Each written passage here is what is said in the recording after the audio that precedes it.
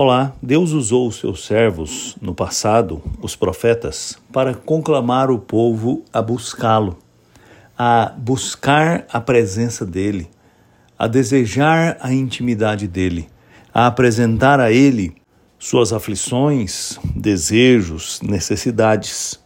Nos dias do exílio, Deus usou o profeta Jeremias para dizer ao povo que, terminado aquele tempo determinado por Deus, o seu povo iria buscá-lo e iria encontrá-lo, porque ele tem prazer em ser achado por aquele que o busca.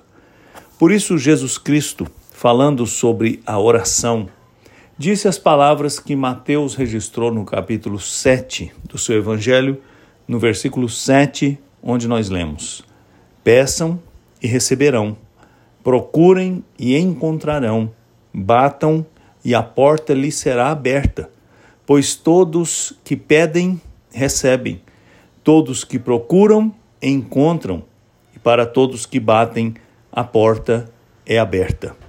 Deus tem prazer em nos abençoar, em ser encontrado. Nós, da nossa parte, reconhecendo a nossa carência, nossa pequenez, nossa fragilidade e indignidade, devemos buscar ao Senhor com instância, com um profundo desejo de encontrá-lo, com a clara consciência da nossa necessidade de que a vida não é possível sem Ele.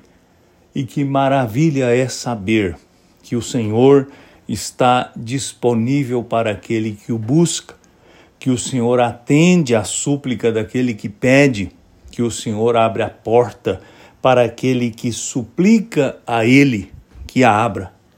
Nosso Deus é um Pai amoroso.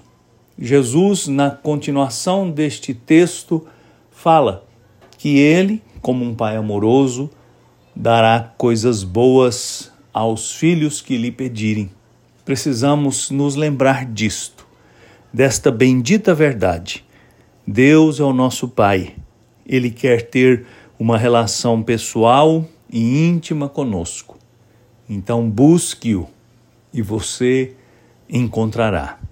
Eu sou Aguinaldo Faria, pastor da Igreja Presbiteriana da Moca, em São Paulo. Vamos orar. Senhor, muito obrigado, porque o Senhor não se esconde de nós, pelo contrário.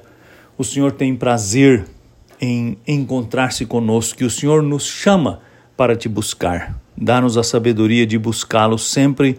Eu te peço em nome de Jesus. Amém.